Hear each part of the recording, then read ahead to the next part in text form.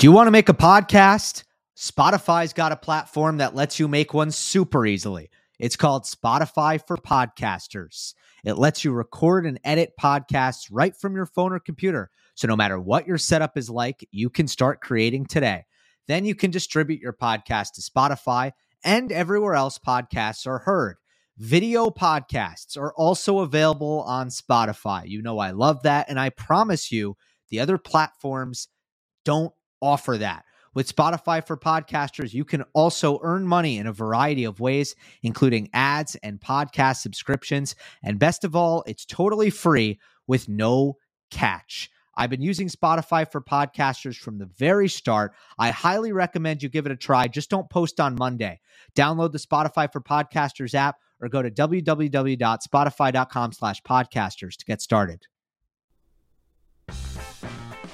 Welcome, everyone, to Monday Match Analysis. I'm Gil Gross. Today's episode is one of the biggest of the year. Always is, between Canada and Cincinnati. So much to get into. Congratulations to Carreno Busta for his first Masters 1000 title. I will break down his final, where he beat Hubert Hurkacz in 3 sets. I'm super happy for him, and I'll get more into that as well. Also, a preview of Cincinnati, quarter by quarter, as always. You know the deal. Dark horses, popcorn matchups, upset alerts, quarterfinal and final weekend predictions. But first, I want to hit the U.S. Open Power Rankings, which are just wild. They really are. I hate them, actually. I don't like the Power Rankings. I don't think they look right. They're all out of whack, and I'll get into why in a moment. Here is what it looked like before last week's results were taken into account. Medvedev 1, Nadal 2, Alcaraz 3, Kyrgios 4, Berrettini 5, Tsitsipas 6, FAA 7, Sinner 8, Fritz 9, Rublev 10. And what happened last week is pretty much everyone in the gray area of the power ranking, which is from 5 to 10. Nobody did well. Nobody went deep. 5 through 10 in the power ranking, like after Kyrgios. And by the way, Alcaraz at 3, he lost early as well against Tommy Paul. So everybody lost last week. Now you have a couple guys who are outside of the power rankings, just outside the power rankings. Hubert Hurkacz, Casper Ruud, Carreno Busta, who's been in the U.S. Open Power Rankings or next out in the past. It's not like PCB's been, off the radar on a hard court coming to the U.S. Open. No, he's made the semis there twice. In fact, I'm pretty sure last year he might have snuck in at like number 10 or something. So all these guys who are borderline guys, they all went deep. So, it's tough because they weren't in the power rankings for a reason. So how much do I react to what we saw last week? Like, that's the question here. And also, with all of these guys 5 through 10, and I talked to Nico Pereira last week about just how close they are. Like, they're all very, very close. When all of them lose the first match they play or the second match they play, it's really difficult to make any progress in sorting them. So the power rankings are a mess, a total mess. Here they are. And again, I try to keep my opinion about how they're going to do at the U.S. Open. I try to keep my opinion out of it and look at a couple of factors. What did they do last week and the week before in Washington in some cases? What have they done this season, especially on hard court? And what have they done in the past at the U.S. Open? I just try to look at the results and come out. And with young players, you need to do some extrapolation, right? You can't penalize young players because they haven't done as much at the U.S. Open. But just taking that into account, like with Alcaraz, for example, you got to take more into account what he's done this year on the hard courts. But for everyone else, or for the older players especially, those are the 3 factors, really. All right, here we go. Medvedev 1, Nadal 2, Kyrgios 3, Alcaraz 4. He moves down 1, so Kyrgios moves up 1 spot to 3. Alcaraz down 1 to 4. Carreno Busta enters the power rankings and comes in at number 5. Hurkacz enters the power rankings, comes in at number 6. Casper Ruud enters the power rankings and goes to number 7. Felix Auger-Aliassime comes in at number 8. Tsitsipas at number 9. Berrettini at 10. Sinner, Fritz, Rublev, and Norrie are the next out. Tsitsipas moved down 3 spots, by the way, and Berrettini moved down 5 spots. Again, like, I don't even know how much I want to delve into this because it's so mushy right now in that area. All I'll say is, yeah, I just decided to reward the guys who did great last week because is there enough between, like, there are issues with Hurkacz and Ruud. They've never done well at a hardcourt major. They haven't. But they've done well at hardcourt masters. Ruud is now, made the final in Miami, semifinal in Canada. Hurkacz has an incredible resume in the hardcourt masters. So you take that into account. They did great last week. Cool. You get the benefit of the doubt because your Tsitsipas's and your Berrettinis and your FAAs, they all have better histories at the U.S. Open. Fritz, the Indian Wells champion.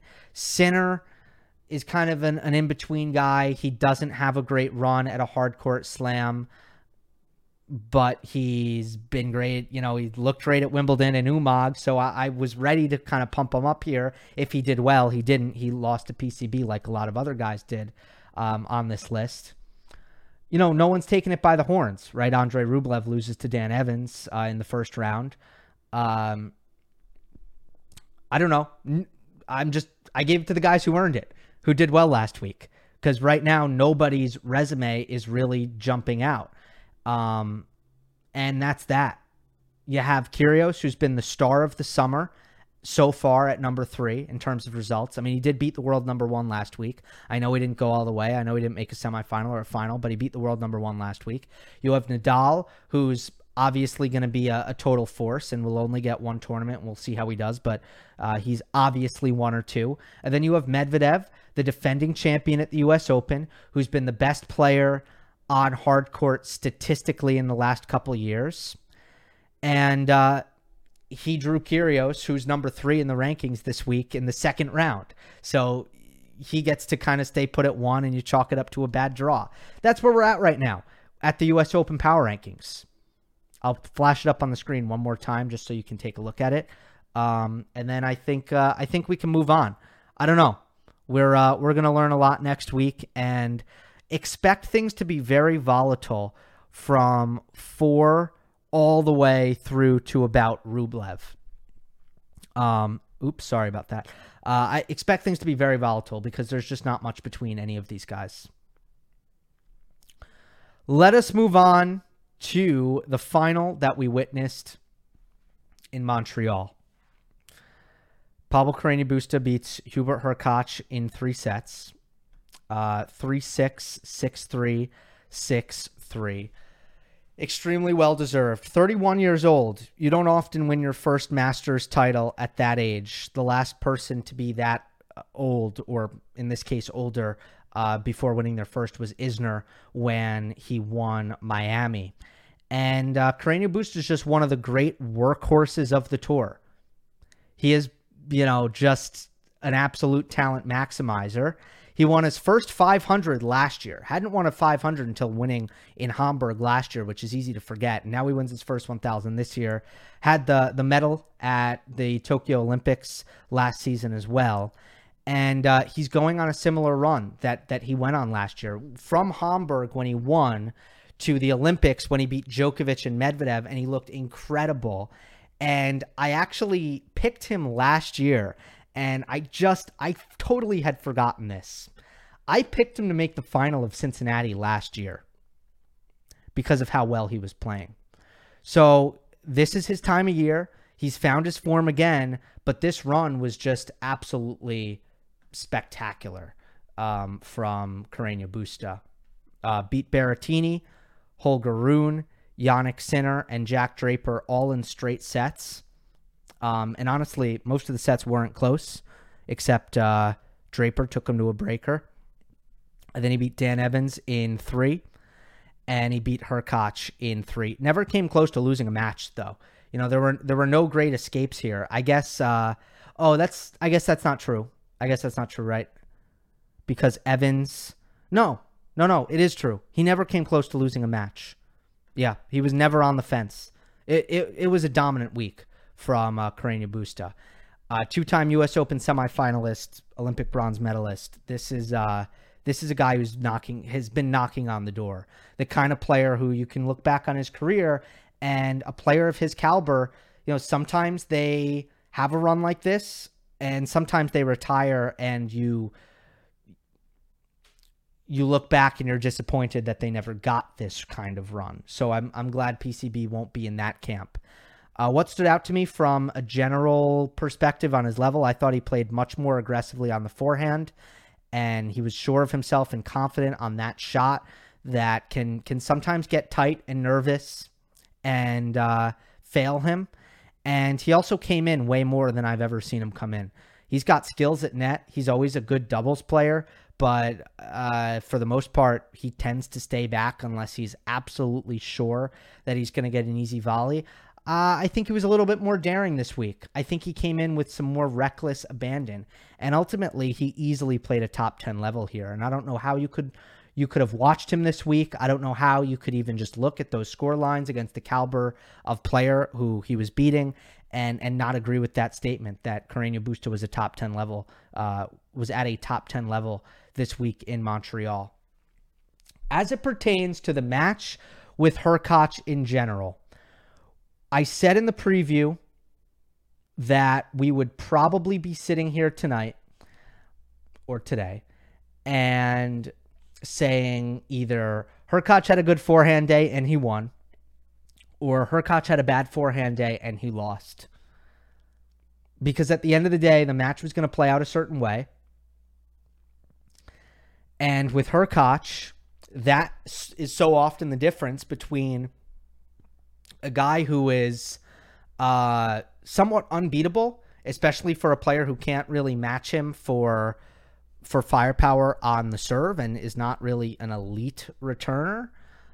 Against that kind of player, if Hurkacz hits his forehand well, then you have yourself a player who's almost going to be impossible to beat for Carreno Busta.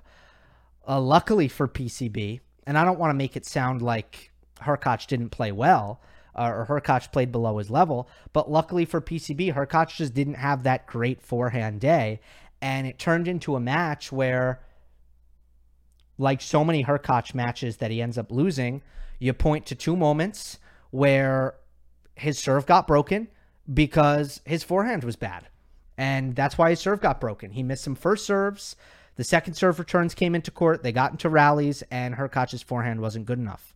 And that's what happened here. You look at the second set at Love 1 with Hurkacz serving, started it with a double fault.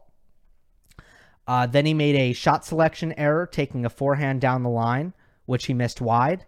He then tried to redirect a forehand inside out on a first ball that he caught late, and it went wide again. Missed it on the same sideline.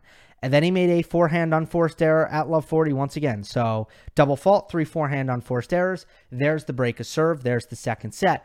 Then you look at the third set, and the break comes at 1-1.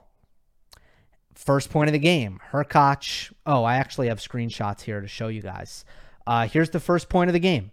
This is a forehand in the middle of the court. Hurkacz has his feet set. It is I want to say the fourth shot of the rally. And Hurkacz just misses this long for no reason. It's just a simple trade. Now we go to 30-all. Again, Hurkacz right smack in the middle of the court with his feet set. There's nothing difficult about this ball. And Hurkacz just decelerates and buries this not only into the net, but into the middle of the net. Now we go to 30-40, and Carreno Busta hits a return very, very safely into the middle of the court. And Hurkacz is like, crap, like I can't hit a forehand, so I'm just going to drop shot. And guess what? He misses the drop shot middle of the net. So that's 3 forehand unforced errors again. So three forehand unforced errors in both games. And I will mention that the other point that PCB won in this 1-1 game in the third set was a Hurkacz forehand drop shot that Carreno Busta got to because it wasn't well enough disguised, and PCB read it and then finished on the next ball with an overhead.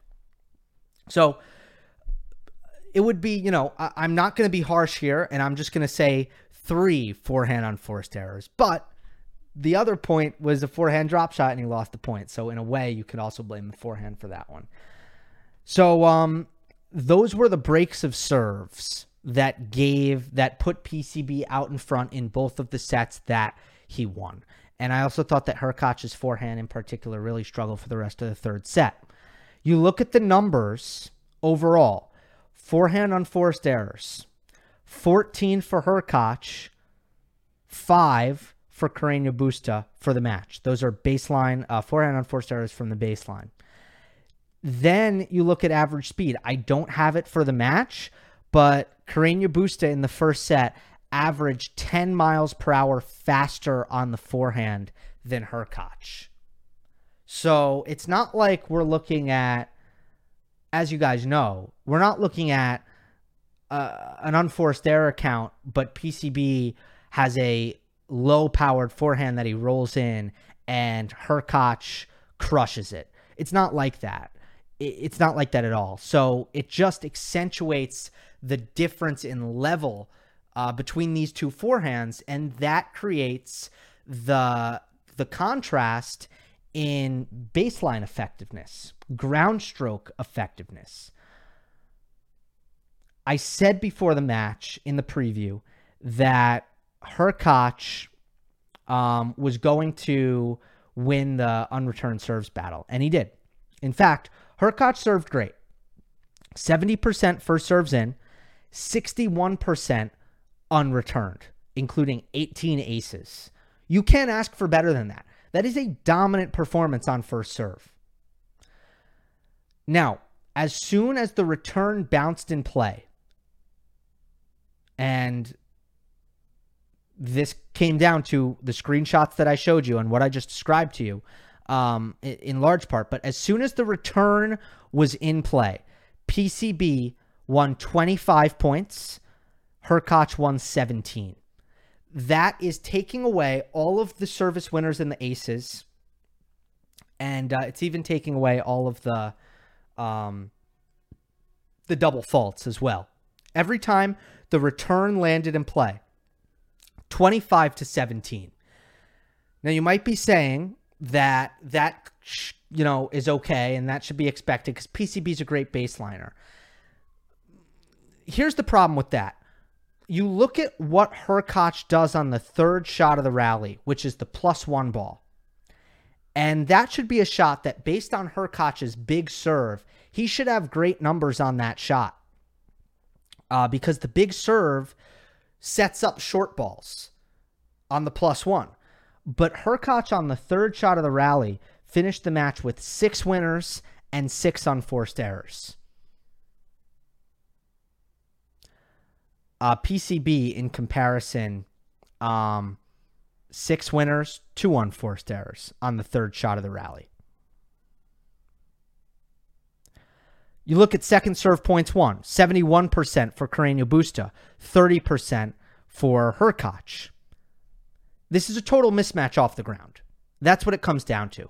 And if you're going to beat Hurkacz, that's what you have to do to him. Now, it takes an immense amount of talent to actually dominate him to that level. Because most players on tour, even though Hurkacz may not be an elite baseliner, he's still a good baseliner with really good defense, great counterpunching, especially for his size. So, and an awesome backhand. So a lot of players still, they can't dominate Hurkacz from the baseline to that extent. They don't have what it takes. And yes, the baseline mismatch really comes down to forehand potency, forehand consistency in a big way. However, I want to reiterate that Hubie is a great counterpuncher. And Carreno Busta did an awesome job once again, as he did in the match against Dan Evans, of coming forward to finish. And I don't think that the discrepancy off the ground would have ended up being as wide had Carreno Busta not found this incredible effectiveness at net. He went 13 for 16 at net.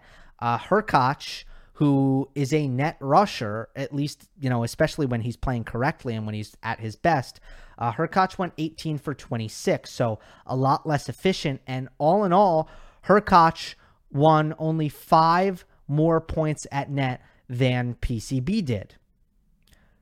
And you'd almost think, considering the play styles, that Hurkacz would have a larger advantage in that area. So I can't say enough about, first of all, just Carreno Busta's baseline game and just how deadly it was. The depth, the consistency, the weight of shot, the angles that he came up with, the way he moved the ball around the court, the way he finished at net.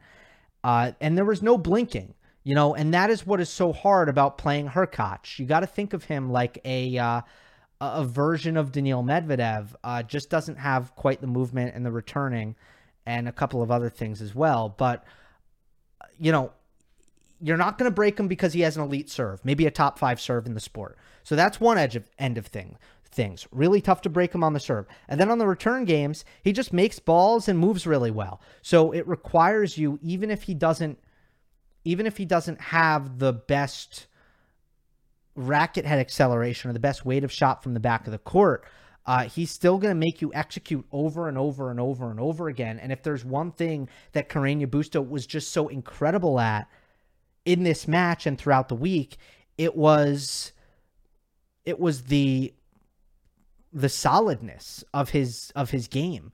The fact that that loose service game never came. It just didn't come. He didn't blink.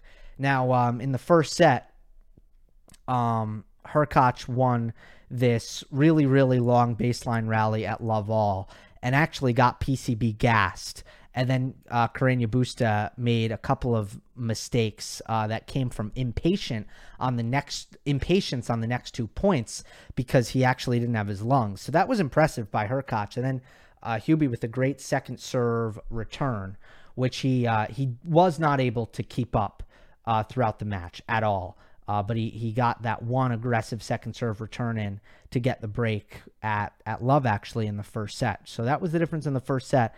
But that was it. No break points. No break point opportunities for Hurkacz for the remainder of the match. Just that one game in the first set.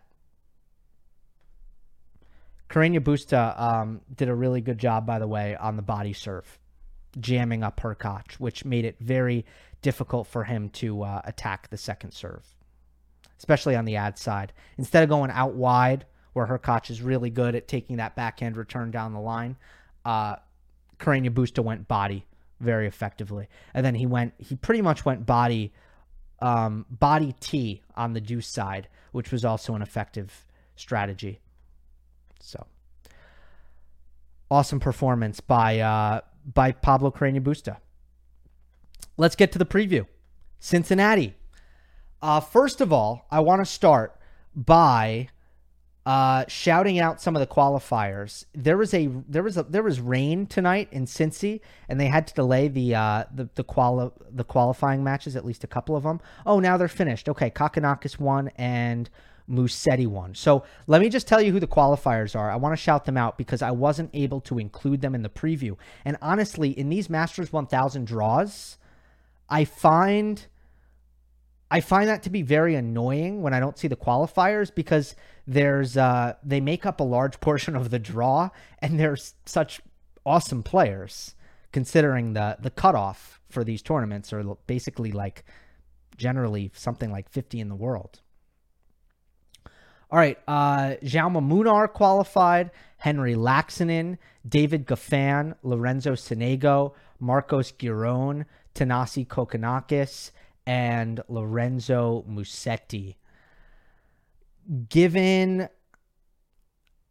the court speed in Cincy and how much offensive tennis is rewarded, I would say the guys you don't want to face, certainly Goffin, who I believe has an awesome history in Cincinnati. That's just off the top of my head.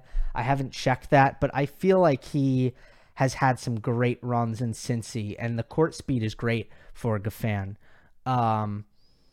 Mostly him. That's the name that sticks out. Kokkinakis is a great server, of course. So he's someone as well. And Munar is matchup dependent. I really like the tennis that Munar is playing in 2022, but you know exactly what you're going to get from him, and it really just depends on the matchup. Let's get into quarter by quarter. Again, these are quick courts, by the way, so it's not the same as Canada. Canada is not a fast hard court. It's a medium hard court, and this is a fast hard court. So keep that in mind as I go through this.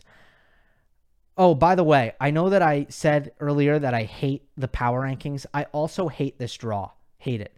But I'm not going to explain why, because that would spoil it. I'll talk about why at the end. Daniil Medvedev's quarter features Andrei Rublev, Taylor Fritz, and Grigor Dimitrov. My dark horses here are Nick Kyrgios and Tommy Paul. My upset alert is Andrei Rublev. And my early popcorn here is a lot. I couldn't pick one match. I really couldn't. This quarter is stacked with a capital S. My God. It really is. So first of all, they played a first-round match, and Van de Zandschulp beat Cressy. So it could have been Medvedev versus a serve and volleyer in the second round right away for Medvedev. That would have been interesting. It's not going to be that. It's going to be Botic. I think really highly of Botic, as I talked about last week. You have Tommy Paul here coming off that insane week. You have Jensen Brooksby in this quarter. You have Denis Shapovalov against Dimitrov, right? So that was a potential popcorn. Paul Brooksby is, in a way, a potential popcorn. You have Taylor Fritz against Sebastian Baez. Baez has looked, the court speed has looked like it's been way too much for him, and he hasn't been a threat at all. But Fritz is a seed, of course. Nick Kyrgios, unseeded player that nobody wants in their section. He lands in this quarter. He plays Alejandro Davidovich Fokina in the first round. And then you have Albert Ramos Vinolas against a lucky loser. Ramos Vinolas, who's had a really good season quietly. There's no fat in this quarter. There's just nowhere, there's no weak matchup. And some quarters are just chock full. Like the bottom quarter here, almost every first round match except one has a qualifier in there. This quarter has none. It has one, and that's going to be against Albert Ramos Vinolas. The winner takes on Rublev. So this quarter is just completely loaded. Upset alert is Rublev because, and I don't feel too strongly about it, but I do think Fritz will beat Baez. I'm confident with that. Dimitrov, Shapovalov. I just feel like these courts have been a little too quick for Dennis in the past, and he's had trouble controlling the ball here. So I don't know. I haven't seen Grigor play, quite frankly, in a long time. He hasn't made a lot of noise, but I have some confidence that Dimitrov comes out of that as well with his defense and his serving. So Rublev was the pick. I don't know what qualifier he will face. Obviously, Ramos Vinolas will ask a lot of him, being a lefty, being someone who's going to kind of keep the ball on Rublev's backhand, make him create from that side, and be ultra consistent. And Rublev has just looked fragile to me, as I said last week. All right, quarterfinal prediction here is Medvedev defeats Kyrgios. Now, part of this, most certainly, is the fact that although this entire quarter is loaded, Medvedev has a lot less, I'm missing the word here, but less danger, less threats in his path. His path looks a little bit friendlier considering his highest, the seed in his section is Dimitrov. Then you have, Shapovalov, Tommy Paul, Brooksby, and Botic, who he'll play first up. Rublev, on the other hand, has Kyrgios, has Fritz. So as far as who is going to, I picked Kyrgios to make the quarterfinal. So Kyrgios has Fritz and Rublev. So Fritz and Rublev versus Dimitrov. Obviously, it's a little bit tougher on Nick. So that's part of why I put Medvedev through. The other thing is, look, Medvedev's a great player. He's got to make an adjustment, and I think if he mentally commits to making an adjustment, I do feel his talent will do the rest. His talent will do the rest, and he will figure out a way to counter Kyrgios's serve and volleying. We saw what happened in Australia earlier this year when Kyrgios stayed back, didn't serve and volley every point. And Medvedev, he needs to start to take the potential adjustments that he needs to make. He needs to take that seriously. And I don't know. He's a great player. So I will put faith in him doing that, and I will move him ahead to the semifinal. I really felt, I do feel that these tournaments are just made for him, and he's played really well at Cincinnati in the past. Tsitsipas is the number 4 seed. In his quarter is Hurkacz, Berrettini, and Schwartzman. I will say right now, this Tsitsipas quarter and then the other quarter in the middle, the Alcaraz quarter, to me, those are kind of, these are the weaker quarters in this draw. Something has to give when you have that stacked top quarter. Something has to give. My dark horses here are Brandon Nakashima and Seb Korda. Korda picked up a couple of wins in DC to end a really, really difficult stretch. Huge offensive weapons, a lot of firepower off the ground, so he's dangerous, but sometimes he's going to make 40 unforced errors. So I don't know, which quarter do you get? That's the question. I don't have tons of faith in him, but I do have some. Nakashima's good on a lightning quick court. His serve is underrated. His backhand is a gem. He's improved the forehand. His volleying is fantastic. He actually has really good offensive instincts. So he is someone who is had a really awesome run at Wimbledon, and I'm quite high on Brandon Nakashima in general. And he's got a great little section of the draw here. Aslan Karatsev, round 1. And then the winner of Schwartzman and Alex Molchan, 2 players who would rather be playing this matchup on clay, with all due respect, especially the speed of this hard court will not suit either of them. So I really love the position that that Nakashima is in this part of the draw. And for Seb Korda, he will take on Karen Khachanov in round 1, rematch of that ridiculous Wimbledon match that they played last year. And then he'll take on the winner of Berrettini Tiafoe. My upset alert is Stefanos Tsitsipas. He will take on the winner of Dan Evans, who had such a great week last week, and Filip Krajinovic, who makes you earn everything. Krajinovic beat Tsitsipas last year in Hamburg, and he is not a player you want to play, Krajinovic, if you are not at your best. If you're at your best, you're going to beat him. He's never going to take the racket out of your hand, ever, and he's just going to make you play well. But if you don't play well and you make a lot of errors, what Tsitsipas has recently, you could be in trouble. And these courts are a little quick. Now, Tsitsipas has made the semifinal of Cincinnati twice, which sort of surprises me. Again, just based on the speed of the courts and the trouble that we've seen Tsitsipas have when the speed has been ratcheted up to this level. But he still is on upset alert, just looking shaky at the moment, and doesn't have a particularly kind draw in the winner of Evans Krajinovic. If you are asking me to make a prediction here, though, I actually don't think Tsitsipas will be upset. I think of all the seeds, he's the one I want to put on upset alert. I will address my early popcorn match, Berrettini versus Tiafoe. I do think Berrettini's going to win it. I think Tiafoe has a good return offensively. I think against the biggest servers in the world, he really does get aced a lot and tends to do a lot of guessing. I just don't think he makes a lot of returns against great servers. So to me, that bodes well for this round 1 matchup with Berrettini. It is my early popcorn match, though. I'm excited to see that one. That could be a really exciting and high-level match. Quarterfinal, Hurkacz defeats Tsitsipas. Again, I do think this is a weaker section in terms of players who can challenge the top seeds. When it comes to Hubie,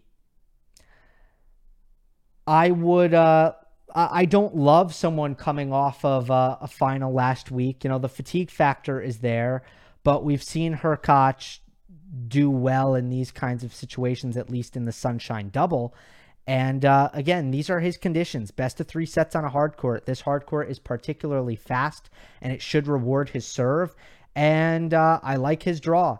The winner of Benjamin Bonzi and John Isner in his first matchup. I think it's huge for him that he has a bye to get some extra rest. That will be and should be a key for him. And I just don't think, between Berrettini, who obviously could be a tough one, and that would just be tie breaks.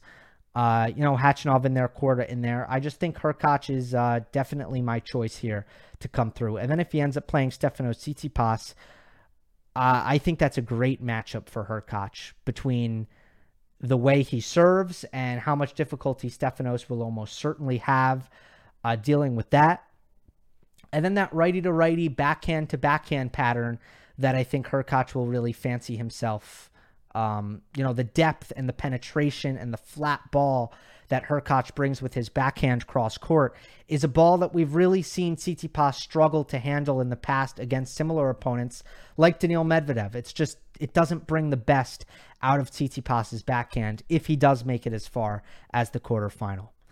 Moving on to Carlos Alcaraz's quarter, the number 3 seed. The top seeds here are Casper Ruud, Cameron Norrie, and Marin Cilic. My dark horse here is Emil Ruusuvuori. Ran into the eventual finalist last week. Ran into Hubert Hurkacz. Played a very respectable 3-setter with him and lost. But I still maintain that Ruusuvuori is just about ready to break through with a big result, and he is my dark horse once again, as he has been rewarded with, I believe, a more favorable draw than. Actually, no, his draw is kind of tough. JJ Wolf, hometown kid, first round. I could have made that the popcorn match, but I didn't. Upset alert is Casper Ruud. This court speed makes things a little bit tougher. Canada is not only a slower hard court, it is a high bouncing hard court, which really did reward Ruud's forehand. I just don't see Cincinnati as being as favorable for Casper. So upset alert among all of these seeds. I'm not convinced that Casper's going to go out. Ben Shelton, the lefty wild card from the United States. Ruud sometimes does have trouble with these lefties who serve well to hit Casper's backhand, or a qualifier / lucky loser. So I'm not really sure. And that's what kind of makes it hard for Ruud. But I have him on upset alert here mostly because I don't think this court is as kind to him as Canada. Early popcorn, Murray Wawrinka. Look, at a certain point, Andy Murray needs to stop getting the early popcorn match. At a certain point, that's going to happen. But it's not this time. Not this time. Playing another legend. It is the battle of the I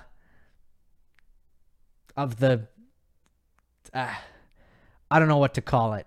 That toxic argument where some people think that Stan is as good as Andy, where like 0 statistics in the world back that up, except for total majors won. Literally the only stat that you can possibly find that has Stan on Murray's level.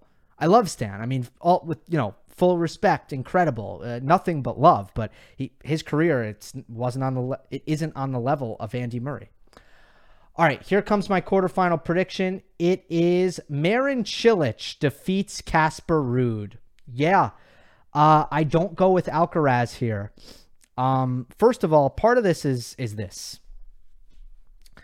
I've been too chalky, and I just got to break things up a little bit because the tour in these Masters events, they haven't been chalky at all. They've been pretty crazy, actually. I mean, Miami was nuts. Francisco Cerundolo made a semifinal.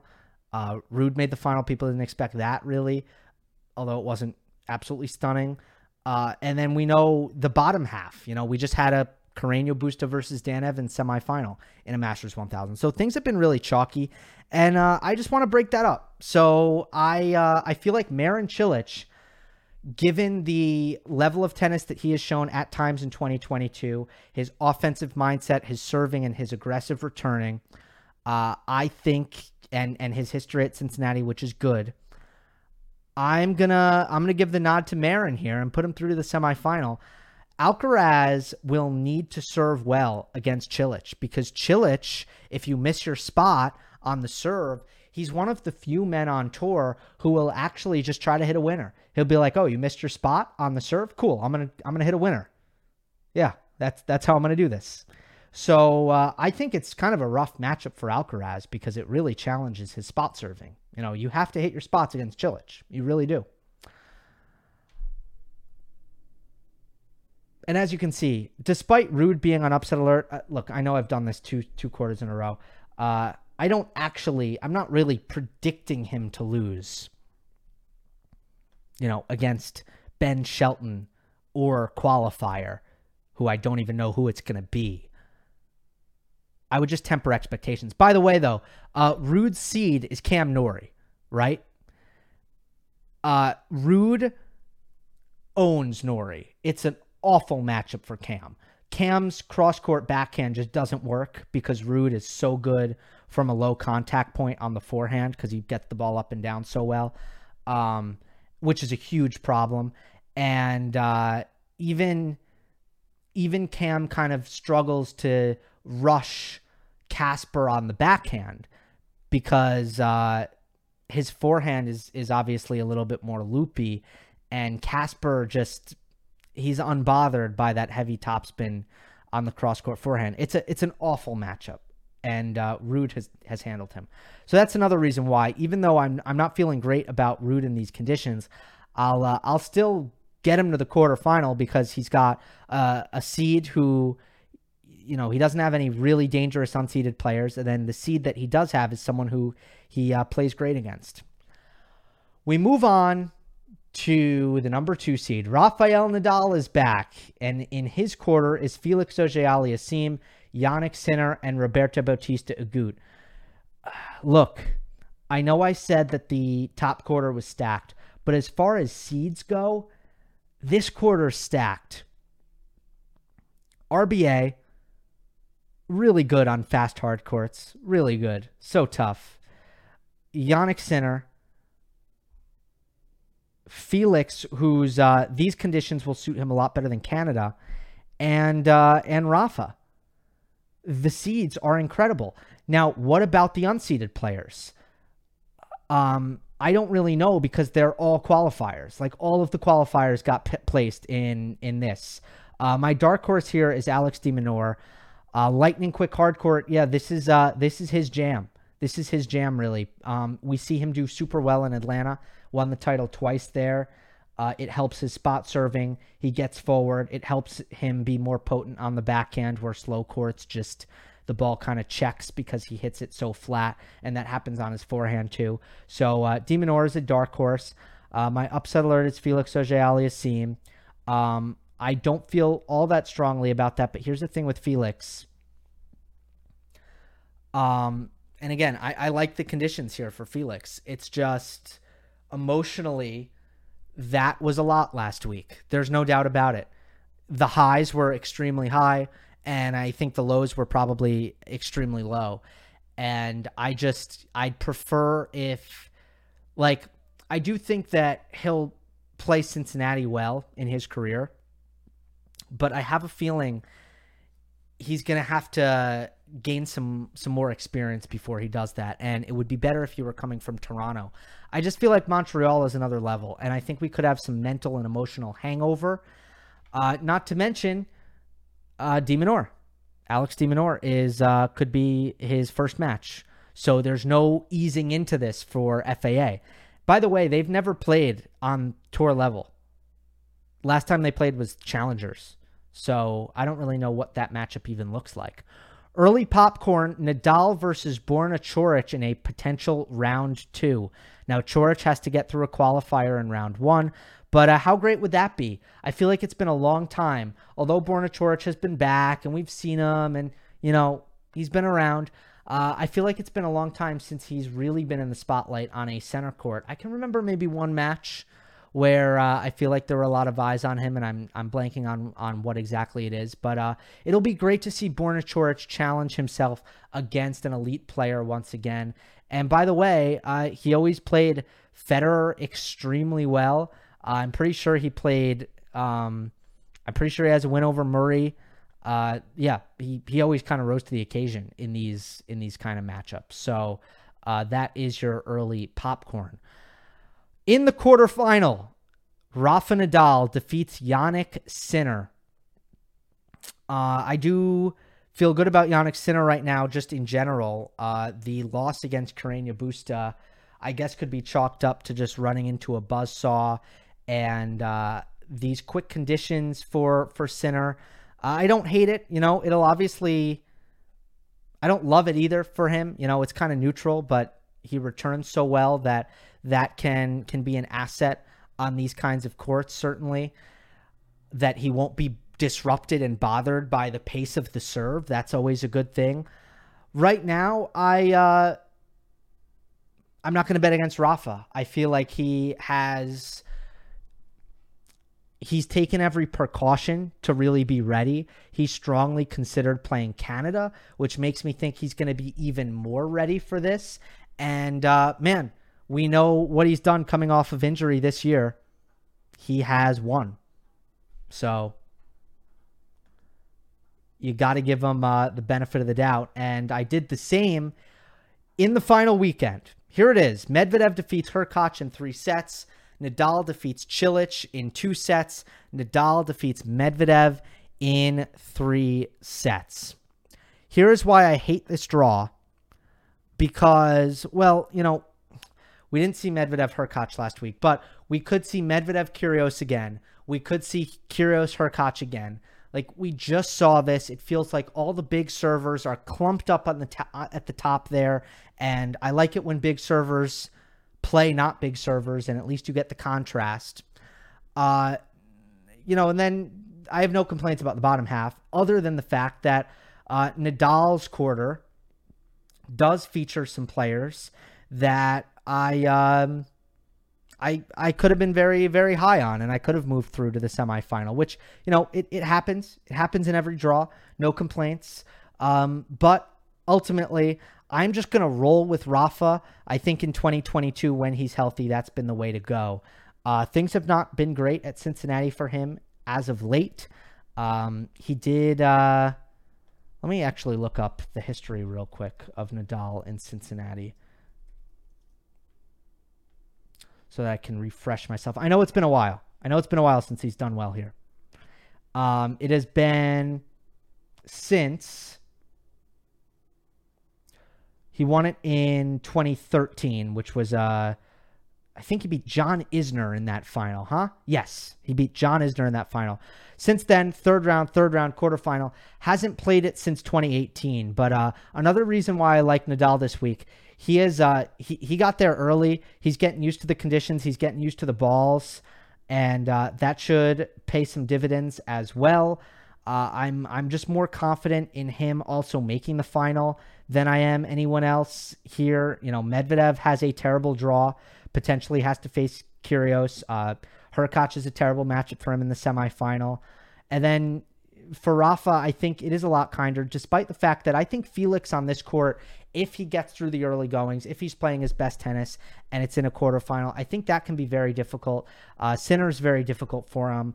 Ultimately, I roll with Rafa Nadal.